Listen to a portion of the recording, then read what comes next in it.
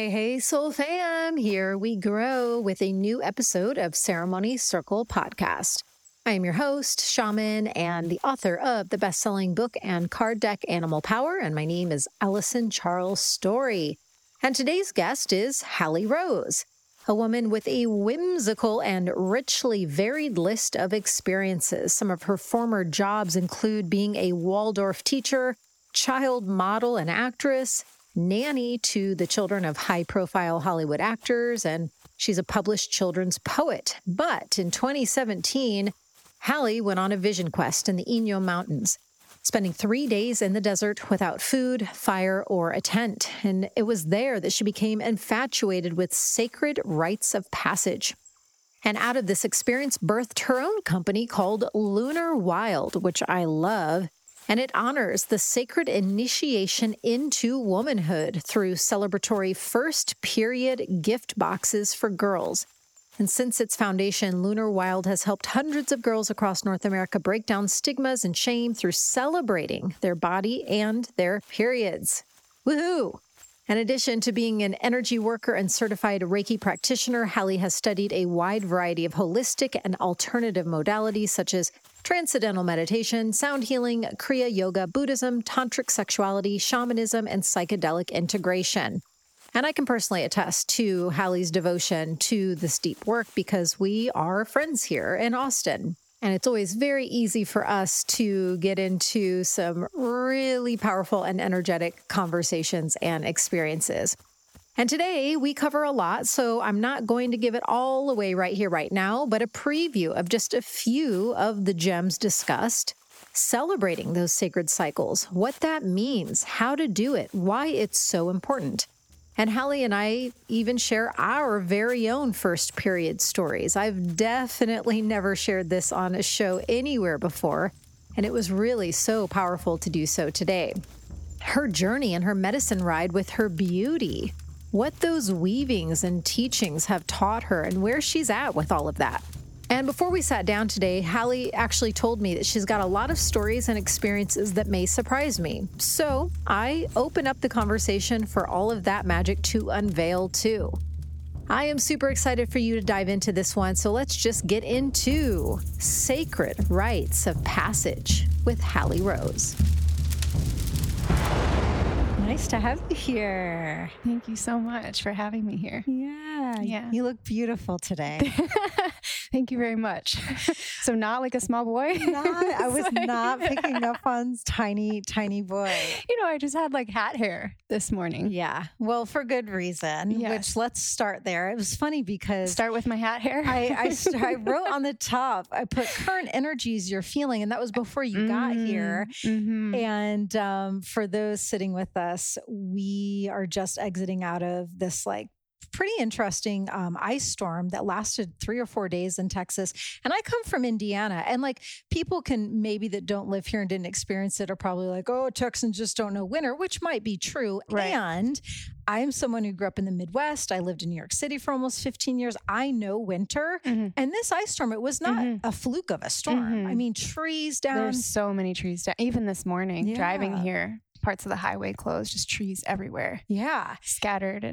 So one of the other effects is so many people lost power. Thankfully, Luke and I didn't, but you still don't have power. I still don't have power as of this morning. So thank you for welcoming me into your actually warm home. Toasty. Yeah. It's been really interesting because we were texting yesterday. Can I still make it? And I was like, yeah, well, we don't have power, but I think I should be good.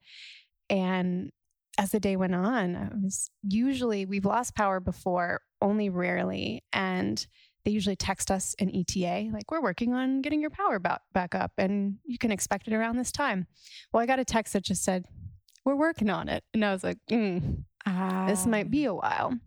So partway through the day, it became clear to me we might be spending a night without heat. A little chilly. Actually, when I left my apartment this morning, inside the apartment, it's 54 degrees, which is cold for inside. But yeah, I've been practicing this thing lately as I've been going through, I was describing to you a bit more of a wintry period myself, just being inward. And at first, I was spending time judging that wintry season, which is hilarious. Like that's like actually judging winter or spring or summer or fall. It's like, I heard Ram Dass say once, it's like the leaves turn red in the fall. And we don't go around going, oh my gosh, this is a big problem. Let's spray all the leaves green. You know, he was talking about aging when he said it. You know, like aging is a natural thing and these cycles are a natural thing. So I've been practicing this phrase that came to me when I was sitting in meditation, which is make it sweet. It's simple. It's just make it sweet. So sometimes throughout my day, when I find myself going into a pocket where I'm getting a little bit harder on myself, that inner critic gets a little strong and I'm like, things are just not going exactly the perfect way that I want them. And is she popping up? How is that correlating to this winter season? I think they're very much related because I'm in a deep period of reevaluating where I am, like orienting myself in this universe. And it's a small task that you're trying. It's very harrowing. And then to stay light, you know, to have levity in the middle of what feels like a very hilariously melodramatic, like existential experience for me, because it's like, who am I defining myself as? And now people are seeing me as a leader. You know, am I? Where's my integrity? What am I born to do? Does that thing that I'm born to do change? Because here I am experiencing what my little girl imagined to be her lifetime dream. But I'm in it now. I'm in it now. And this is as far as I stretched myself. Oh wait, let's pause here for a second. Because you just articulated that so beautifully.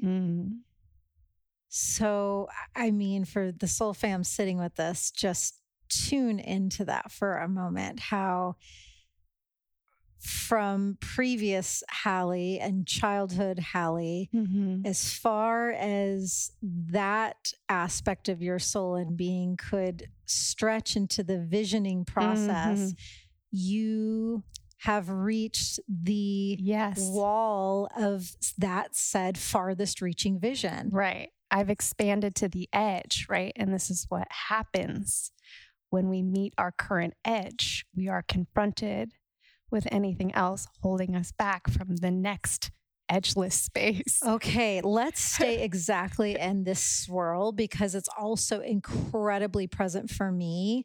While Hallie and I both live in Texas, and I'm not trying to go down this tangent yet, but she's been traveling a lot. So it's like we haven't fully dropped in. So I was not aware that you were exactly where you're at and vice versa. So I literally was saying to Luke this morning, I'm in a very, very similar energetic space as you're describing. And when we were hugging down there, I was just saying this morning, like, I'm just in a super raw, tender, deep process, incredibly deep. One of the deepest for sure.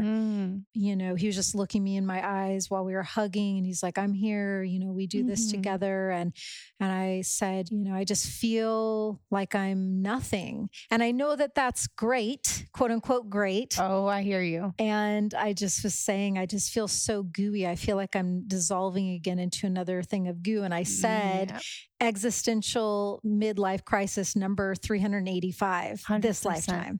100%. Yes. Very much in the same place.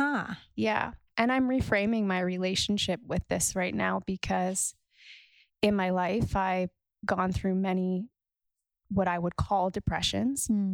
But at the time, I was describing this to my partner, Kyle. I said, you know what feels different about this phase is that it's painful because I'm awake in it.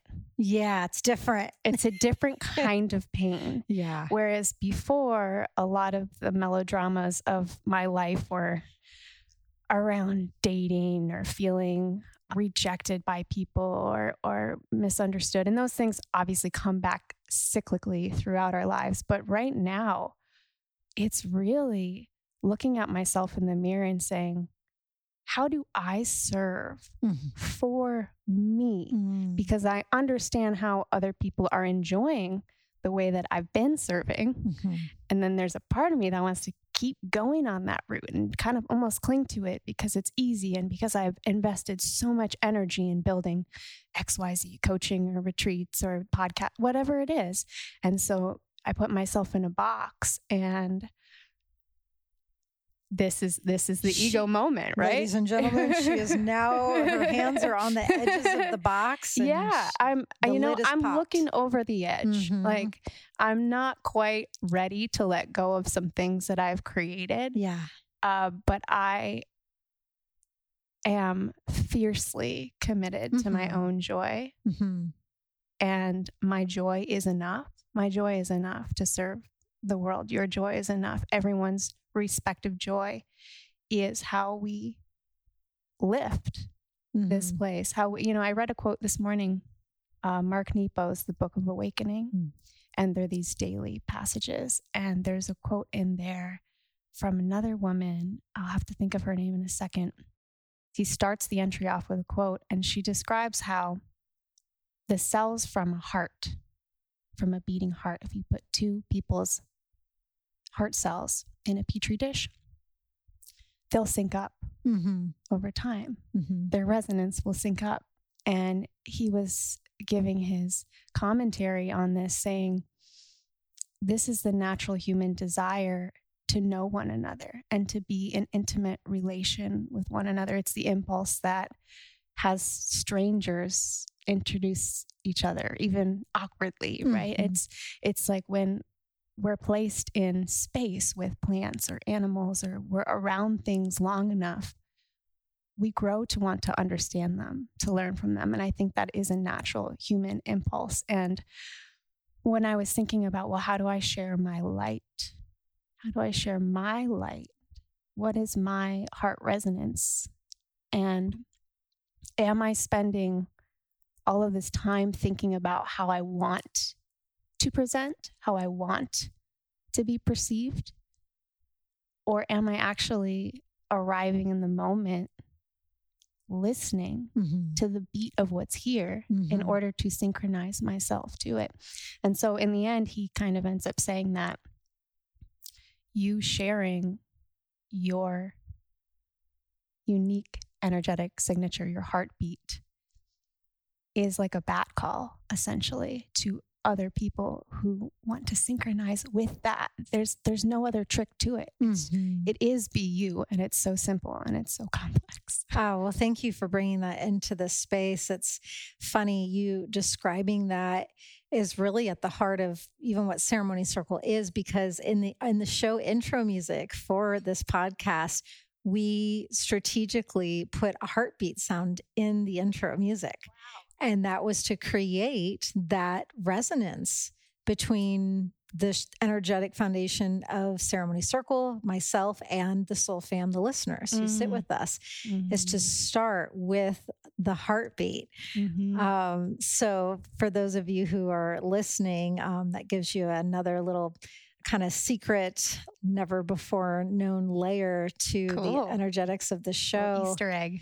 Also, there's so many great podcasts out there, but for me, in deciding to do this, which took so many years to feel like it was aligned in a true call, I just want to hear, yes, it's great to hear actual tips and we weave those in, but there's just so much medicine in just hearing where someone's at today and the medicine and storytelling. And I think, again, it goes back to you just describing that, the heartbeat. So thanks for bringing that in. And with where you're at, I'm just fascinated if there's any other little onion layer for us to peel back before we shift to something else, because I am fascinated that we're both sitting in the same voided place. And it's interesting. It's like a void, but a different kind of void than I've been certainly sat in many a void in my lifetime, but this one's got something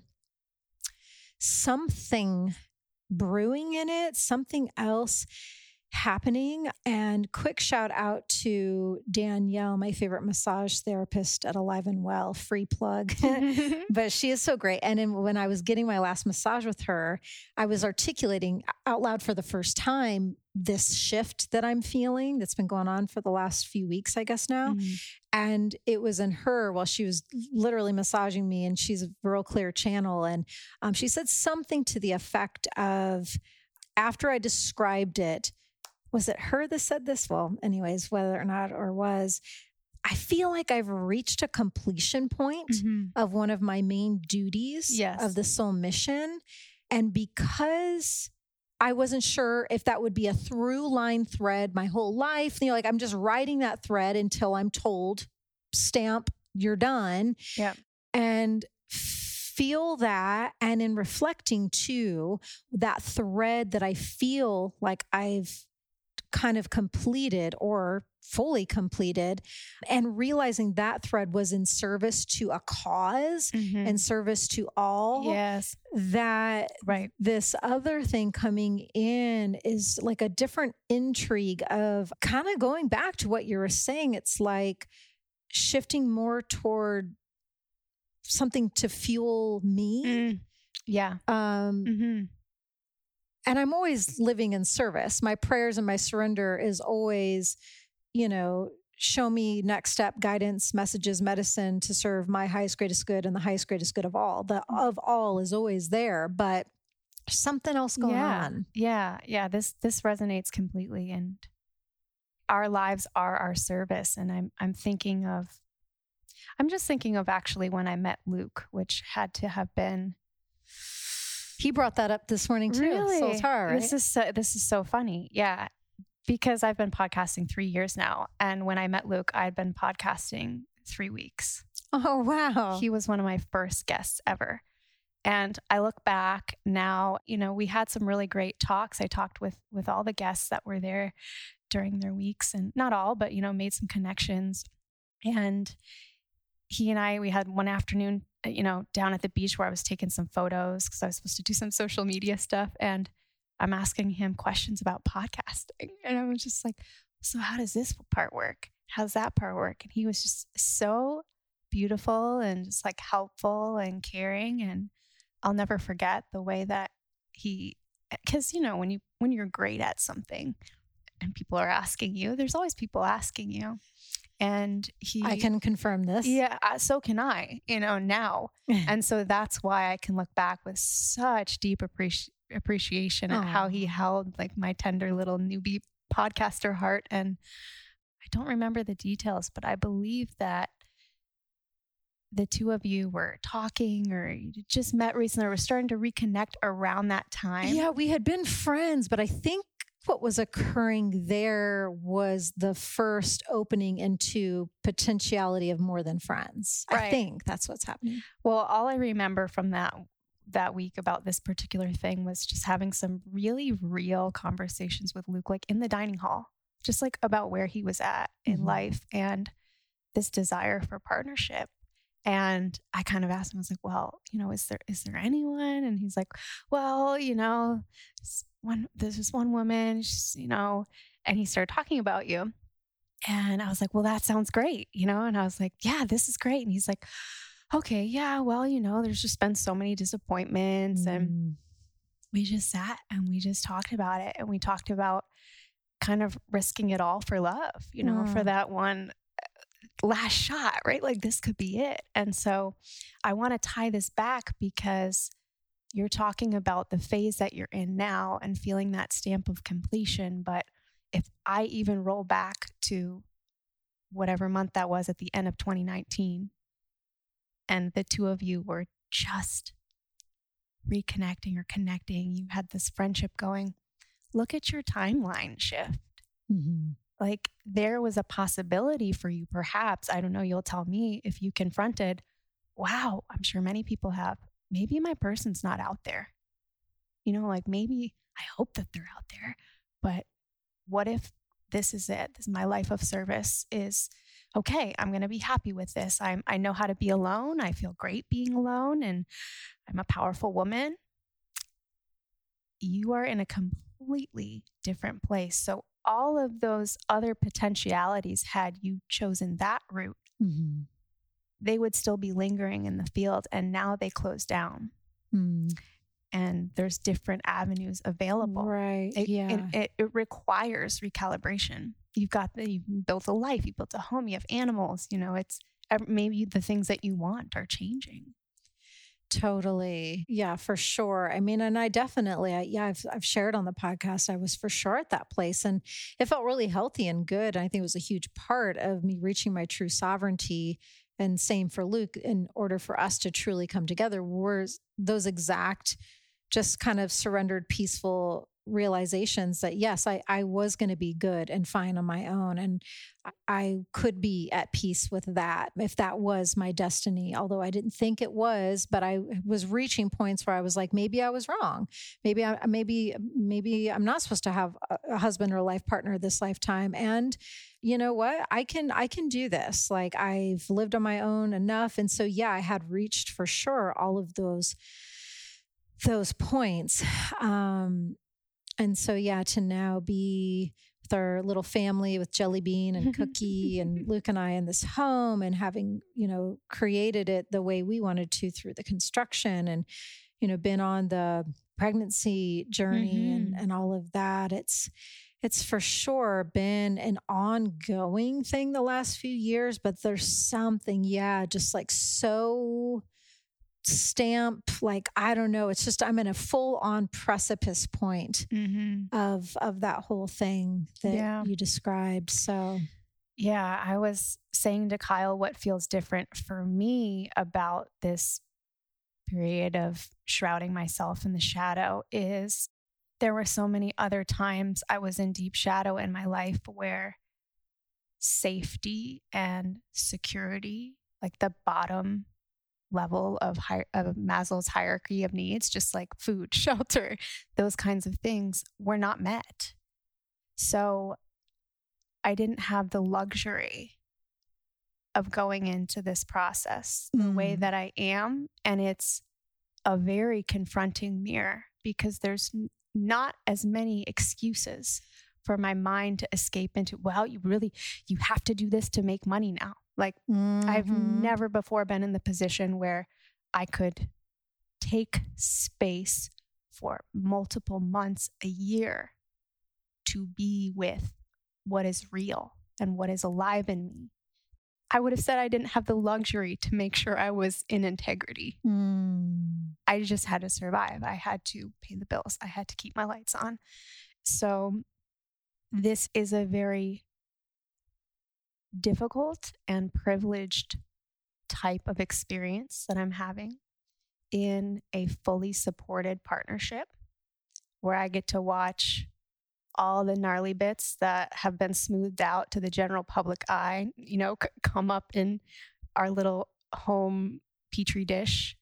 And I watch myself in reactions that I go, oh, okay, really? Wow. And then I kind of want to play it off. And then I want to take responsibility for it. And then I'm like, oh, I'm all twisted around it. And he's just ever loving and accepting. And that brings up for me, there's more layers of shame here. It's actually difficult to receive this level of unconditional love for these things that I am labeling as flaws. There are parts of me that I'm still judging or hiding, and they're really coming up because they want me to see them. And so that's why this is different for me. Wow, that's so beautiful. Yeah, it's like those aspects of you know they're in safe space to 100% truly come up. And they've never felt safe before. Yeah. So what a joyous celebration. Yes. And now we're really getting to the good shit.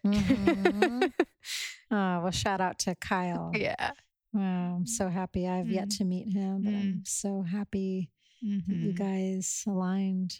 Relationships were also a journey for you. And yes, I had this down to talk about, and let's just go for it. Because I remember one time, I can't remember in what conversation it was that you and I were having, you brought up something around, I know that your appearance has been a real medicine for you in your journey. And I was really intrigued by that when I was tuning in to stuff to chat with you about. And that one came in because I definitely have not covered that with anyone. And it feels pretty unique in some of the textures of it, just like how having an attractive / beautiful external container, meat suit, whatever you want to call our physical vessels, like how that has played certain. Yeah. Well, what immediately comes to mind for me is going back to cutting my hair. Because I used to have like really long. Did you know me? I never knew the long-haired Hallie. This is so funny because I've only had short hair for just over a year. And, Really? Yeah. Did I know you with long hair then? I feel like I only know you as this. I feel like you had to know me with long hair. I had to have. Yeah. And I had so much. So when I got the impulse to cut my hair, it was this hilarious thing, almost the way that I might get a call to sit with a certain medicine. I was actually going through a bit of a funk that summer and I was watching a lot of movies and I watched Indecent Proposal and Demi Moore has this like short bob and she looks just rocking in like a bomber jacket, but then she also looks stunning in like a black dress. And I couldn't get this image out of my head and I'd never cut my hair short. It's been long my whole life. I used to do like little child modeling and it was things people would always compliment. Oh, your beautiful hair. So I could not shake this impulse to cut my hair. And I was also thinking about how much cellular tissue, like how much information is stored in my hair. And I had gone through a massive reconstruction of my ego after my ayahuasca. My time down at Soltara, I know there's like 13 ceremonies in a very short period of time. And I was changing and integrating a lot. And I couldn't shake feeling that I wanted to cut my hair. But one of the fears was, as hilarious as this sounds, how will this change the way that people interface with me? Sure. And I sat with that. I went deeper into the fear. I was like, well, I mean, I'm just going to say it. It's as ugly as it sounds, but I thought, well, what if some people, particularly men, are saying yes to let me interview them on my podcast because on some deep psychological level, they hope there's like a chance that right. Through your time together. It's primal. It's like, oh, maybe they want to sleep with me. And whether that was my inflated ego or I can't tell you, but this was the fear that was arising in me at the time that felt very real. And it led me into this process of deconstructing how I had interfaced with the world and the world had interfaced with me from a very, very young age. And we're told by the proverbial day that it's lovely to compliment your children and to tell them they're beautiful and all of these things. And I think that having that kind of feedback, being a child model or whatever, doing acting, I was doing national modeling competitions, you start to create an identity around that. You know how to perform. And so all of that started to unravel for me when I cut my hair. I really took on a new, fresh sort of personality. It's like, well, this is me. This is me in my 30s. What changed? What shifted? What shifted? Oh, I started to experiment a lot more with my style. I started to dress more cozy, comfortable, funky. I would try on. I just felt like I could be bolder with my style. What were you doing before? Like more dresses or? Yeah, very, very feminine, very tight. Floral? Like a lot of tight, not floral, but like tight clothing. Okay. Really showing off my body. And I wanted to emanate the respect that I have for myself. It wasn't about doing this for them or showing up like this for them. It was, this is what makes me feel the most powerful, the most alive. So yeah, that was that shift. But in tandem with all that we're talking about, Kyle and I had a conversation the other day, and he said something to me, obviously, like, oh, we've talked about saying you're so beautiful or you're so handsome. Mm-hmm. A couple months ago, I said, hey, can we not say that? Can we say instead what we are feeling inside our bodies when we have the impulse to say to another person, you're so beautiful? Uh-huh. So I might say, I am so attracted to you. I'm feeling electrified being in your presence, and whatever it is. You want to know what I say to Luke? What do you say? This is so TMI, but I'm just going to say right. One of the things that I say is, I say, I'm trying to find the exact right verbiage. I say, oh, you gave my bean a little wiggle. Oh, I'm stealing that. That is very good. My bean gets a wiggle in sometimes. So that's my communication of what my body is feeling. Yes. Sometimes I'm looking like, oh, you made my bean wiggle. Yes. And isn't that so much more impactful? Because that person can feel it with you and they're in the play of it. So we were having this conversation, as we often do, brushing our teeth in the bathroom. And he was saying something about how attracted he was to me. And this conversation came up where I had this, I want to call it like a wave of grief, where I came to the realization that Kyle said, you know, in every room that you walk into, you may not know it, but there's probably an energetic experience for you of people looking, people gazing, because you are physically beautiful according to some standards. And he said, think about what that's like for people and for you.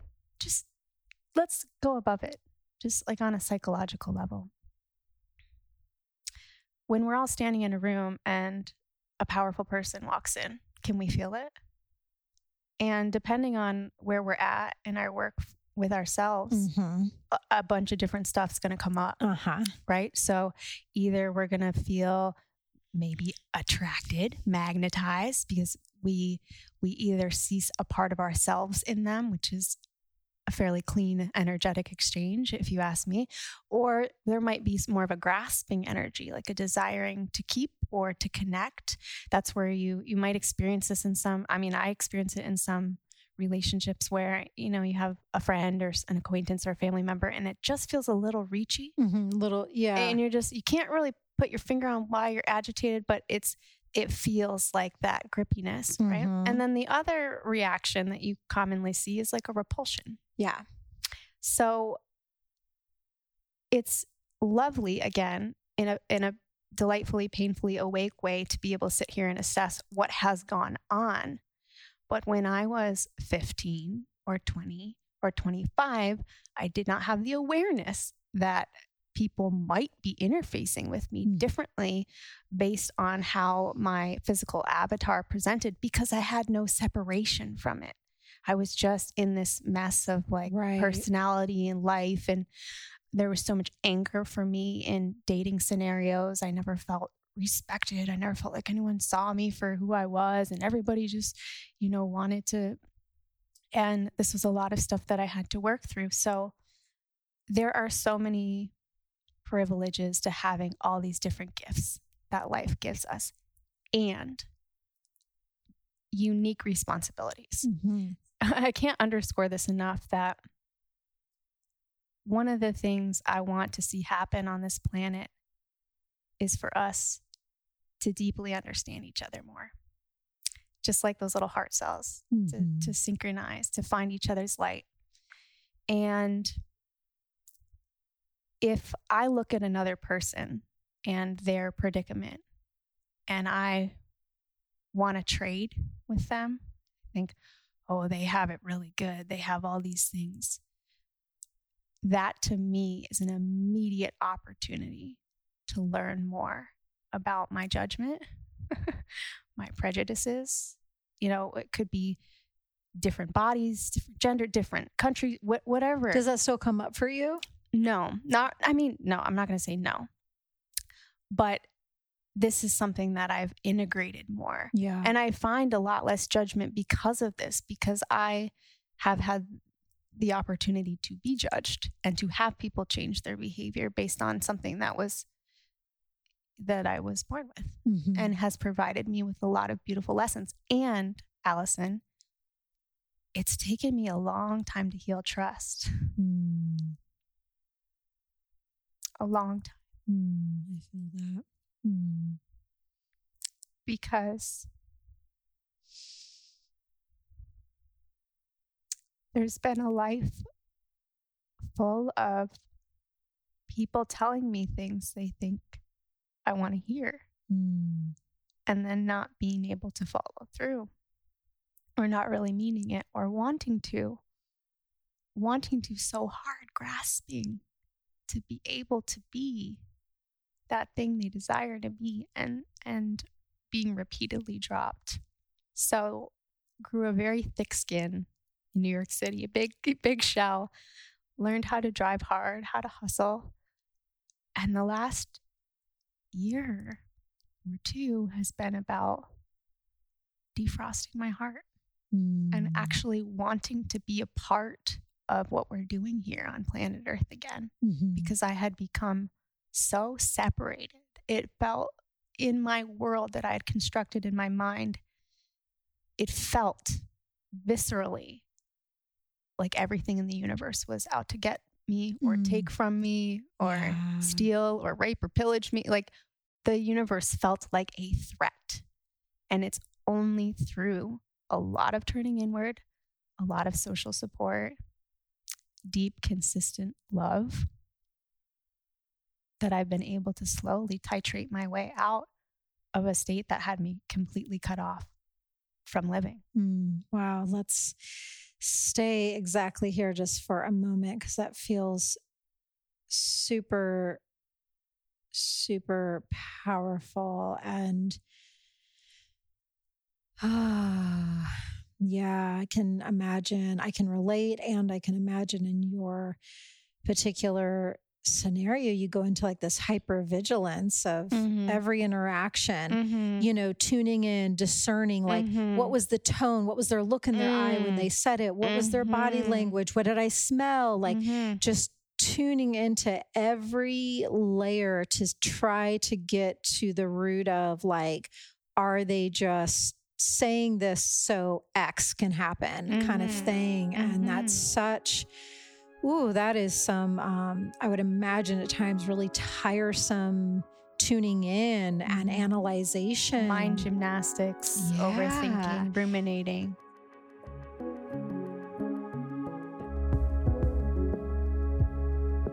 Hey fam, popping in here super quick to remind you that my best-selling Animal Power book and card deck are both available and out now. Animal Power book is 100 animals to energize your life and awaken your soul. It's a deluxe compendium of power animals, so anytime you dream of an animal or have an animal continuously crossing your path and you're wondering, why is this animal showing up so much for me? Just pop into my beautiful book that also has a gorgeous full-page color illustration of each animal to learn its wisdom, teachings, and meanings so you can more deeply understand why that animal showed up in your life. An Animal Power deck is super fun to work with. You can pull a random card to see what animal has a message for you that day, or ask the deck a specific question to see what clarity might reveal. Both Animal Power book and deck are available everywhere books are sold. The book has been the #1 new release in shamanism and many other categories. You can also get them from my website, and when you visit there, AllisonCharles.com/Animal Power. That's ALYSON, AllisonCharles.com/Animal Power. You'll also receive a free video drumming shamanic journey that I personally guide where you can meet your current power animal. I appreciate your support so much. And now back to today's show. So how did you start to arrive to trusting your navigation to the point where you don't have to go into such hypervigilance all the time? And like, what did that shift look like, and where are you at with that now? It's a great question. I'm going to feel that for a second. Yeah.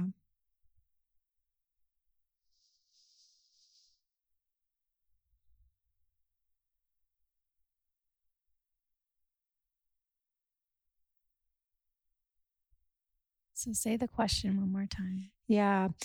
I'm just, when you were in the past potentially tuning in, like especially if a male, let's just take a male, for example, that you think might be wanting to get into your pants. Right. And so, they're saying something and then you go into okay. Yeah.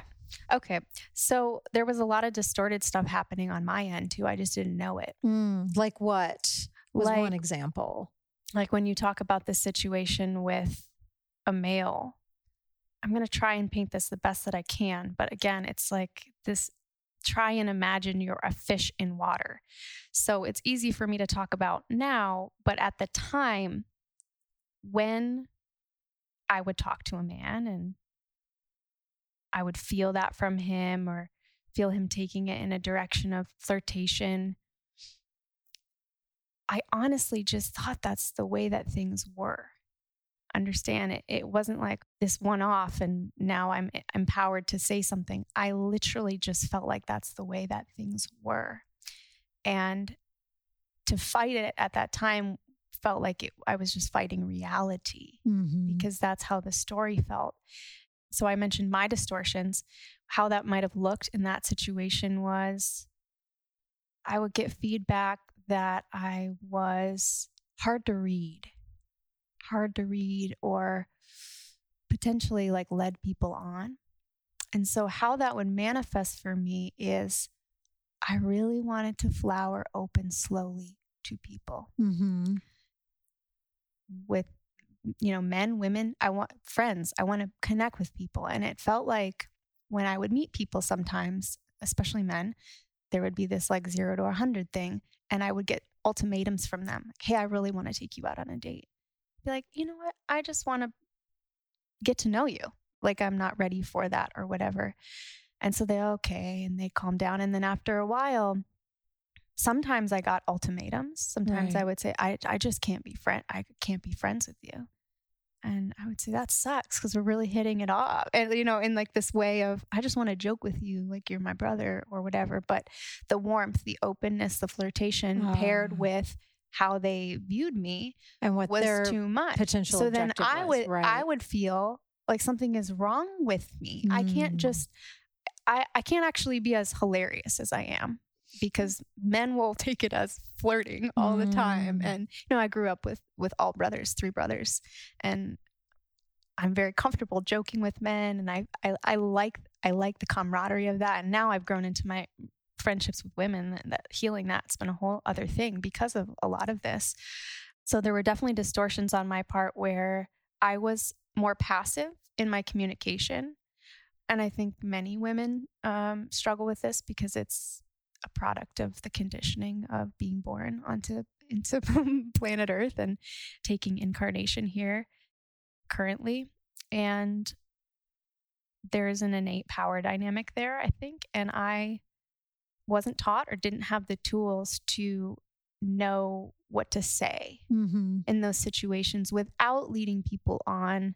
I would try to do it as politely as I could while still not losing connection, Allison, because this was the thing, is I did not want to be alone. And at some point I said, F this. I will lose all my friends. Yeah. Because if they're not real friends, because they all just want to have sex with me or whatever, that was the distortion. Yeah, it's clarity or bust. But I had to, again, we're talking about finding our edges. I had to at least confront that as a possibility in order for that fear to be alchemized. So that's, I think, ultimately what happened, is just a deep loving of myself and being able to discern, do I want this included in my experience right now? Yeah. And being willing to let it all go if the clarity meant that. Well, because I wasn't relying on whatever little dopamine hit of that small acquaintance or friendship was giving me. There you go. Because this is like a self-perpetuating mechanism. Now that I have a life where I have stable partnership and deep, rich, soul-nourishing female friendship, anyone who wants to come be a part of my sphere now, there's a vibrational standard. There's a standard for relating that I'm holding now. And it's okay if we don't align. I'm great and I have all this energy that I want to feed what I've got going. So think about the energetic change that gives me when I now meet someone. Right. I'm not looking at them like, could this person be a friend of mine? Because I really need a friend, or maybe a boyfriend. And that was subconscious all running. Is like, are they not? Is it, am I just not open enough? Like, I see how those created all those schisms. Yeah, you can totally see it. So, but I'm curious, because you asked this question, if any of this relates to you and your experience of being in a glowing goddess physical avatar. And I think this is a unique conversation. I think it's uncomfortable in some ways, for sure, because there's a lot of privilege involved in it. But I love it. And I think it's really important. And I'm very curious what your experience has been with this. Yeah, it's interesting. I mean, like, I might need to tune in. What immediately popped in was just like a very specific example. Like, I have really large natural boobs, natural breasts. And so my relating with these beautiful, juicy goddess breasts as I hold them. Watch this on YouTube if you. Yeah. Oh, God. Yeah.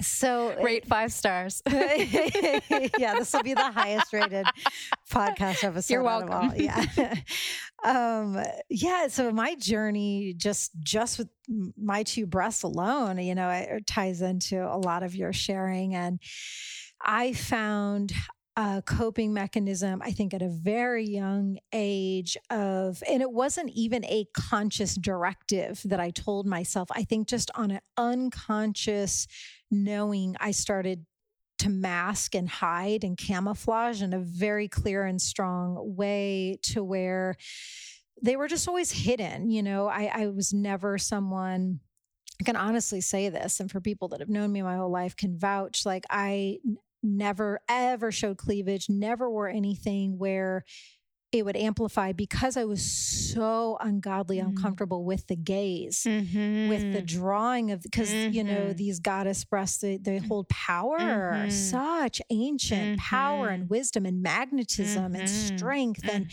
I mean, they're just the shape and the size, and like, also they're attached to me and my willingness to like connect to my divine power. Then it only amplifies the power of the big goddess breasts. And so,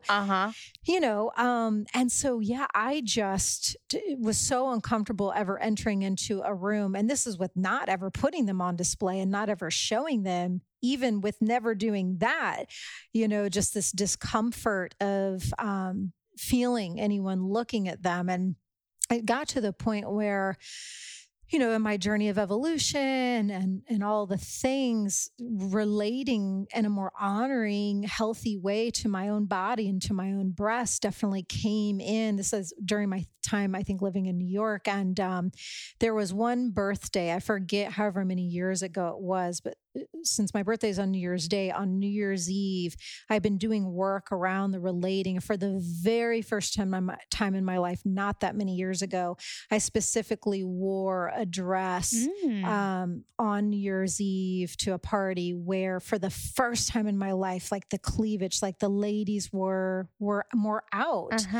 And it was just it was all the things, right? It was so horrible and so uncomfortable, yet so empowering and so liberating. And I was just like in this whole medicine sphere the whole night by just trying to relate to my breasts differently and in a new way. And there's also one other little intriguing point to this.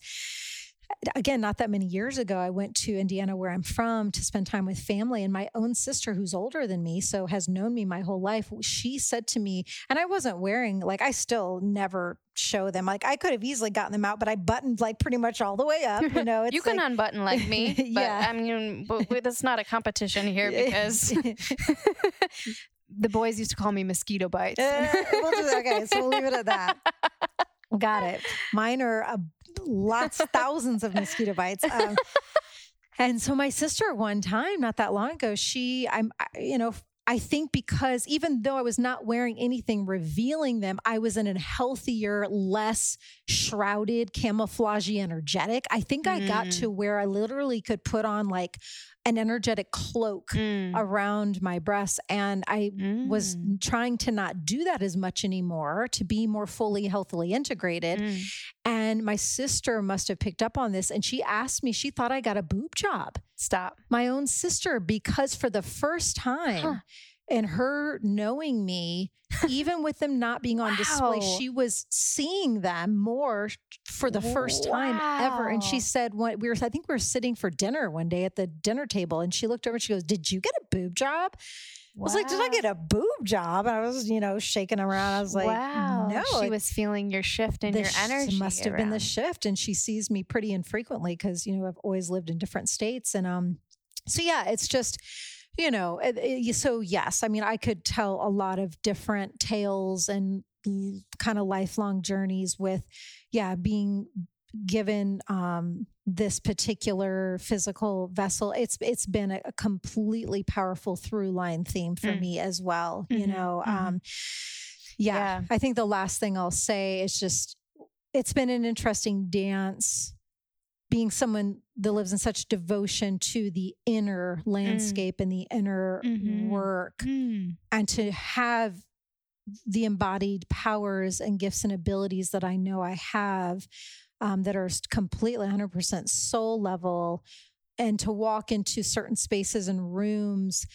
It has been frustrating throughout the years because I'm a bit of a Trojan horse. It's like this physical presentation enters, and again, depending upon where everyone in the room is at in their own inner work and evolutionary journey, they all experience me differently. And so it's very easy to tell where someone's at in their own journey. Tell me what that looks like the actual experience of telling where someone's at and what the energy feels like to receive. I mean, I can think of a specific person in this Austin community that's been such a teacher for me specifically in this, and I will never name names, at least not on air. I'll tell you later. But, it's like I can tell it's different things, but one example is my own work where I do get frustrated at times where I can tell someone does not fucking get the truth of who I am at all. And they write me off like really instantly, or think that I'm a joke of a shaman or whatever the story is, because they aren't not deep enough within themselves. They can't see who I really am. So they just look at this, to some people's standards, this quote unquote beautiful woman who has an external beauty. And because they haven't met the depths in their inner gifts, it can't compute, I think, to them that I can be all of these things. It's like, oh, she's beautiful, so there's no fucking way that she's a real deal shaman. Right. Or there's no fucking way that she's actually highly intelligent. Or there's no way that she really wrote that book. Somebody must have wrote it for her, or whatever. Right. The examples can go on and on and on. Right. So, it's interesting to watch then. And I'm at different places, different days with this. Some days I can kind of chuckle it off and just be like, whatever, it does not matter. I can't expect that person to be able to see the true me. They haven't met their own selves in that place. And then other times it annoys the fuck out of me. Yes. And I do get triggered, and I'm just like frustrated. And all the way home, I will vent to Luke, and I'll be like, this person totally has no clue who I am, and it annoys me. Yes. So it's all of it. Yes. That was my answer to your question. Fully resonate. Yeah. And what a beautifully complete, holistic picture of all that encompasses. Yeah. Yeah. Well, I'm glad we somehow went into this portal. It felt good to talk about. I don't think I've told the boob, the goddess breast story. Oh, that's good. Gotten into. So just honoring these two, I hope one day they shall make milk. Yes, and feed they will. Thy baby. Yes. And they'll be more out and about and at the gatherings, because I'll have a little one here having their lunch here. I look forward to that. Yeah. So much. I look forward to that. phase for your breasts. That will be wonderful. Thank you.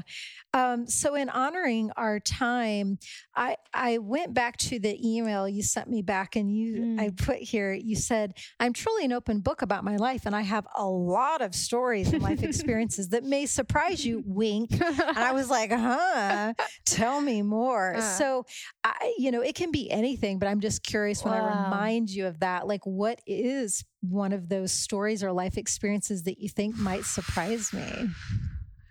Wow. Let me be with this for a second. Take your time. There are so many, so many. I was thinking about sitting down with you, and I was thinking about ceremony circle. I was thinking about the idea of ritual, and I was looking up ritual and the root of it, ritualis in Latin, and this idea of, at least in this context, being associated with like a rite, like an RITE, a rite, a religious rite of sorts. And that actually got me thinking about rites of passages. And I know you and I think we talked about rites of passages when you came to guest on the Thought Room, but I had a rite of passage. And this was at a time where I felt like my life was falling apart. One of the times. And my father had just suffered a stroke, and he had a brain bleed. He was rushed in for emergency surgery. He was playing bass with his band, and then all of a sudden said he had to go get a drink of water in the kitchen because he didn't feel right. Couldn't remember the bass line, and tried to speak to his wife and just started to slur his words. So they rushed him to the hospital. At the time, I was living and working in New York City for an incredibly high profile film celebrity in their household. And it was this very interesting, prestigious sort of job. I had training as a teacher. I did a degree in education after my psychology degree. So I was in this unique position of being highly educated and not really wanting a teaching job. So there's actually this whole niche in big cities, New York, LA, for nannies, highly educated nannies. There's nannying agencies. And so I was scouted by an agency, ended up landing this job. And I'd only been in it a couple months, and I was at it when I got this text message that my dad had been rushed into emergency brain surgery. And my dad, healthy dude, I think he was, 56 at the time, chiropractor, holistic, all day, everything.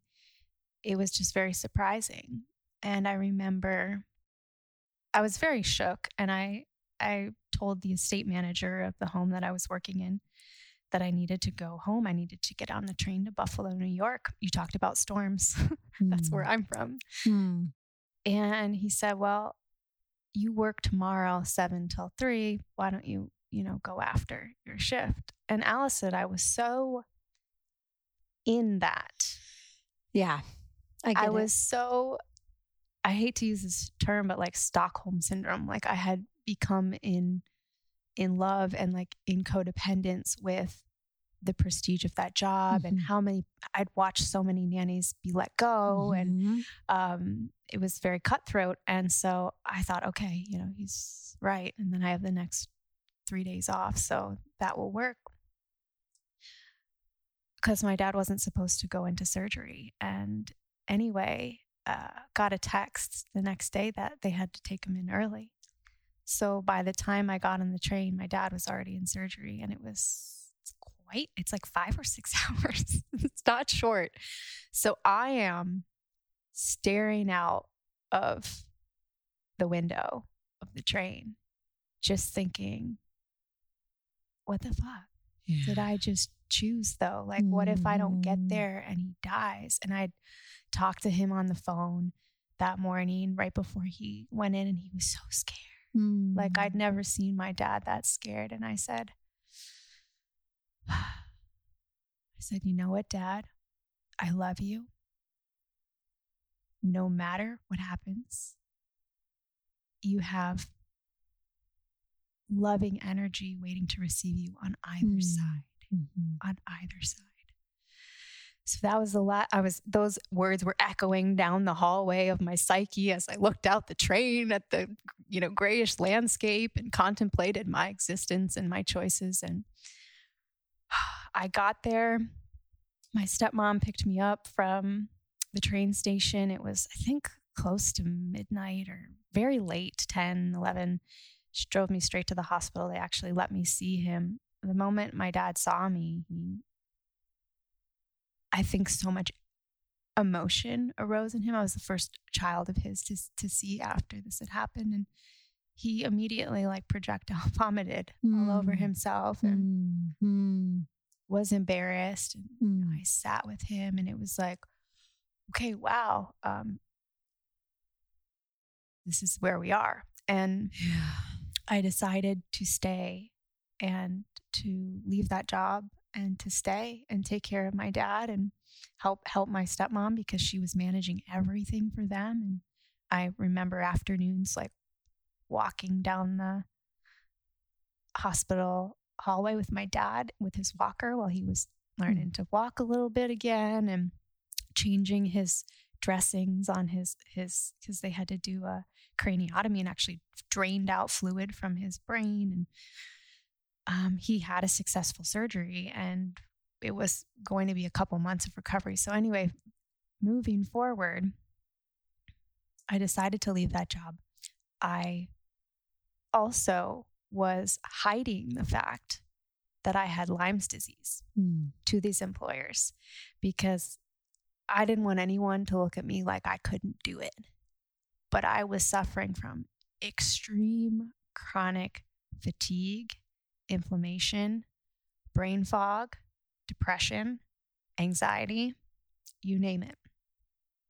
And so what happened was in slowing down to care for my dad, my Lyme really flared up and I realized, wow, it took the excuse of somebody else for me to actually slow down and look at myself. And when my dad healed in a couple months and was well enough to, be back at it, I had a major identity crisis because I was like, well, I can't go back to, what do I do now? I don't even think I want to work for anyone again. I have no money. What on earth do I want to do? And I called a friend of mine and I said, what do I do right now? I don't know who I am. Yeah. And she's like, well, you could go on a retreat or something. And I said, no, I don't want to go on a yoga retreat, have someone handing me green smoothies. I want something hard. I want to know what I'm made of. What is the stuff in me? Get to the bottom of it. And she goes, oh. I think I know this is going. You need a vision quest. And so you do know this part of the story is then I decided to go on a 10-day journey into the desert. Slightly different than the green juice route. Yeah, because, I'm a spiritual masochist a little bit. So ended up very shortly thereafter. I didn't even have the money, Allison, to get the basic camping gear. My dad, who was not even working yet after his surgery, took me to the camping store and bought me a backpack and hiking boots so that I could go on this journey. And I booked this flight and ended up in the Inyo Mountains near Death Valley in California.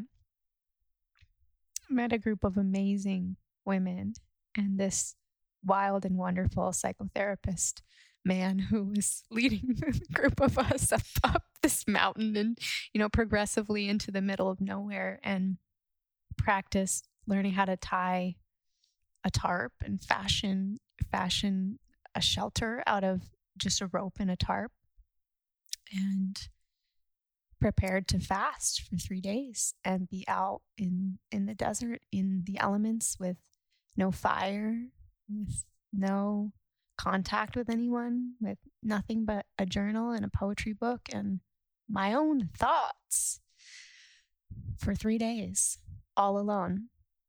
And it was one of the most ceremonial times of my life. To this day, there were no, people always ask me, were there psychedelics involved? No. Not needed. Trust me. I was tripping hard though.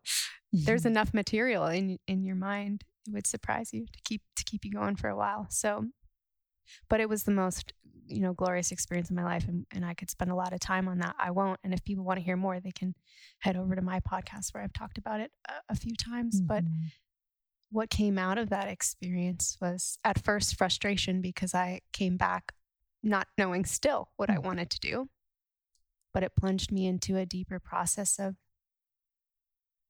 trying to know myself. So I went back and started reading all my childhood journals.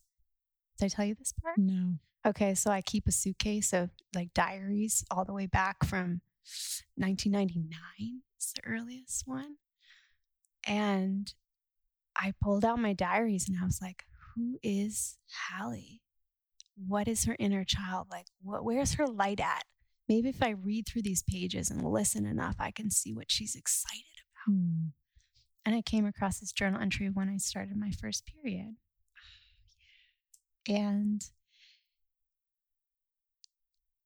it made me glow to read my, I think it was like 13, 14 when I first started spotting. I was kind of old. To read my excitement to become a woman. My excitement. I was like, I started spotting today. I'm so excited to become a woman. That's so beautiful. I can't wait. And I said, Mom came down and she had this talk with me, and she gave me this box of tampons and pads, and she told me that my body is like the moon, and it will wax and wane, and it will go through cycles, and some days it will feel juicy and full and vibrant, and other days I'll feel dark and inward and creative and moiling, in the primordial soup that is woman, and that my body is preparing for the potentiality of producing the miracle of life every single month. It is just doing that. Wow. That's so beautiful. She told me, that's something that men will never get to experience in the exact same way. But she, having given birth to 5 babies completely naturally and at home, it was just like, nothing touches this experience. So the reverence she instilled in me in that really, really choice moment became the inspiration for what would later become the product company I started, which is Lunar Wild. And we create first period gift boxes, sacred rite of passage gifts. I'm so glad you brought this up. Young women. That's the biggest part on my page of notes, celebrating the sacred cycles with Lunar Wild. And so glad you naturally wove us over there, because I definitely wanted to cover this. And it's so interesting. I thank you for sharing your story of your first period. And I had to kind of chuckle, because mine is very different. And I want to preface by saying I love my mom. She's been a great mom. My mom is wonderful, all the things. And she has felt really badly about this and apologized. Even the last trip to Indiana that I took, it somehow came up again. Really? And she apologized again. Yeah. When I started my period, I didn't know what was happening. And I just recall, because my first period, as I come to understand a lot of them are, it wasn't like red blood. It was much darker. It was like brown. Yeah. And so I remember going into the middle school bathroom and just seeing this brown stuff in my underwear. And, again, I'm telling maybe a lot of TMI stories. Did I shit myself? Yeah. I literally thought I was shitting my pants without knowing. I mean, that's valid. I was like, how is it that I'm shitting my pants at school and I'm not aware that I'm shitting myself? You know what I'm saying? Like that That's very confusing. It's very very confusing. I fully understand. It did not compute at all how that could be happening. And I was shitting myself every day. That would be concerning. Multiple times a day. How am I accidentally shitting myself without my knowledge? Yeah. And every time I would go to the bathroom, I would like brace. Yes. I would get ready to pull my underwear down and I'd be like, there it is again. How did I shit myself again? Like it just kept happening. So then there's another part to the story. I would get home from school from shitting myself and I would be so mortified and embarrassed that this was going on that God bless little Allison, little Hallie. I would take the underwear and I'd be so scared. I would hide them behind my hamper, not in the hamper, because I knew my mom, I was a little girl, my mom's still doing my laundry. So I knew she would see the shit stained underwear if I put it in the and hamper. Demand an explanation. Yeah. And if I put them in the garbage, like I didn't take the garbage out. So like she'd probably find it there. So my solution was to hide the poopy underwear behind the hamper. Right. I had enough of a collection back there that I got concerned about my health. At one point I was like, and like, I don't have any underwear left. This is getting practical. We encountered two problems. No okay, let me sit down and think about this. No underwear, and there could be a serious health issue going on because I'm shitting myself on a regular daily. basis. Yeah. A lot. And I'm too young to be having this problem. So I remember I'm laying in bed one night.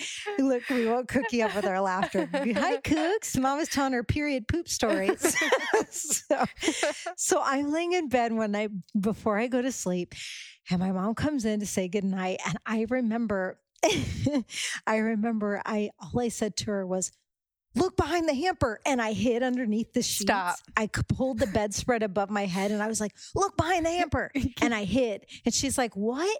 And I stayed hidden under my comforter. My gosh. And I said, look behind the hamper. She's like, what are you talking about? How old were you? In middle school. Okay. I don't know exact age. I don't know if it was 6th, 7th grade. Okay. And so she moves the hamper and I'm hiding underneath the comforter. So I'm not watching, but I'm just listening to paint what's this picture occurring. for me. And so I hear her kind of rummaging back there and she's like, well, what is this? What's going on? And I'm like, what is the meaning of this? And I kind of go blank at this point. I can't recall exactly like how I explained to her. I think I must have said, at this point, I totally zone out. I think I must have said to her, I think I'm pooping my pants every day. Like, what's happening with me? What's wrong? And then I think, please help. Yeah, please. I've reached a breaking point.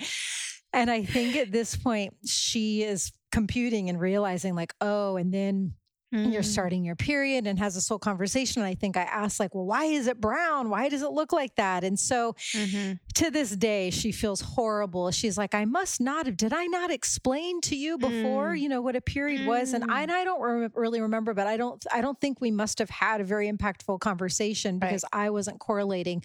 So anyways, long story short, I just think it's so beautiful that you're creating so people can get these boxes before the daughter goes through this so that there's a healthier preparation, right? Yeah. And it's a great conversational piece as well. I've had single dads, aunts, grandmas. I've had women, that are in their 30s, 40s, whatever, buy them for themselves. There's a whole range of people who are really called to this. But it's really great for starting the conversation because it's presented as a gift. It comes that way. I'll wrap with tissue and special little things. It's beautiful. Little mala bracelet and bath salts. Yeah.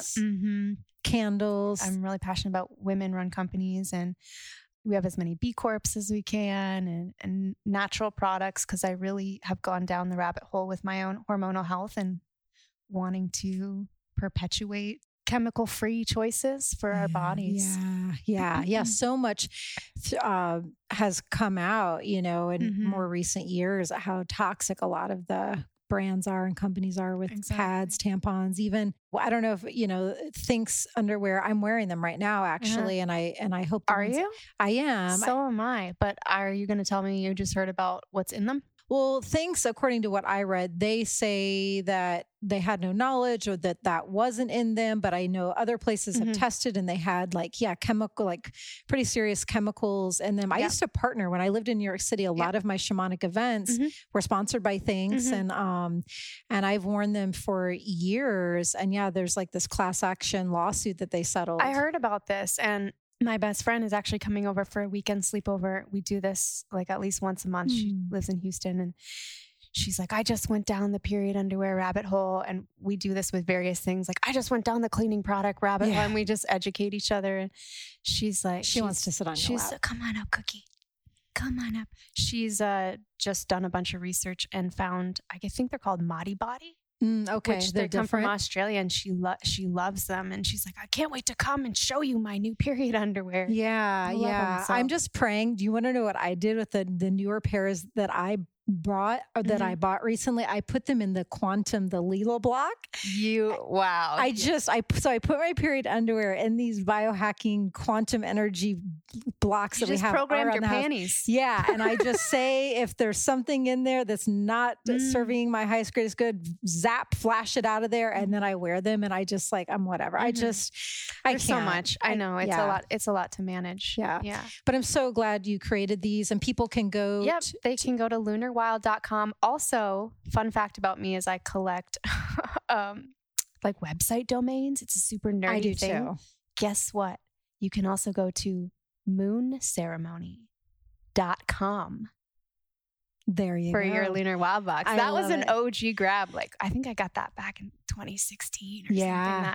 I also collect domains. Do you? I have a What's whole your best slew. one? I mean, ceremonycircle.com is pretty gangster. That's what are the good. chances of Ceremony Circle, the world's most ancient practice, like the .com for that being available? I have that. I have a whole bunch. I have a phrase I coined many years ago, winning but lost. I have winningbutlost.com. Cool. I just got some recently. What were those? What was it? Hang on. What was it? There's a new potential show that I might start to film. And that one I wasn't able to get the exact thing. I had to put the in front of it. So that was a bit of a bummer. Right. But anyways, I need to honor my husband because we're in rotation for recording today. I'm recording up here in the ceremony loft with Hallie at 1:30, which is basically now. He starts to record in his office. And then I go into my office in a half hour and speak with the Dogon high priest. As one does. As one does on a Friday. Yes. So please let everyone know. First of all, thank you. I know we could have talked for 3 more hours easily, but we covered a lot of the stuff that I wanted to, and it felt so needed, rich, powerful. So thank you very much. Pleasure. I had a wonderful time. Me too. And I know we're both in this death rebirth process, but if people want to try to work with you in some capacity, how do they find you? Yeah, you can go to my websites, hallierose.com. So that's HALLIEROSE.com. Also, thoughtroompodcast.com. So my podcast, The Thought Room, is available on all streaming platforms and YouTube.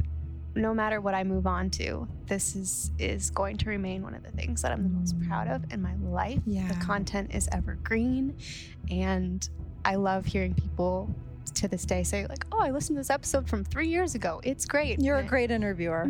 Thank you so much. Yeah. And thank you for being on my show. That was such an honor. So The Thought Room. And then on Instagram, I'm Hallie_Rosebud. Yeah. The best ways to find me. Perfect. What a glorious time. What a time. What a day. What a conversation. What a journey. What a life. All the things. What a world. What all the other unseen worlds. All the trees. All the things. All the guitars and drums, all the incense, the silly little gooey-faced dogs. Yeah. Cheers and blessings to all that, and to all you Soul Fam for joining us. Thank you so much for tuning in, and we will sit together again next time. Bye-bye.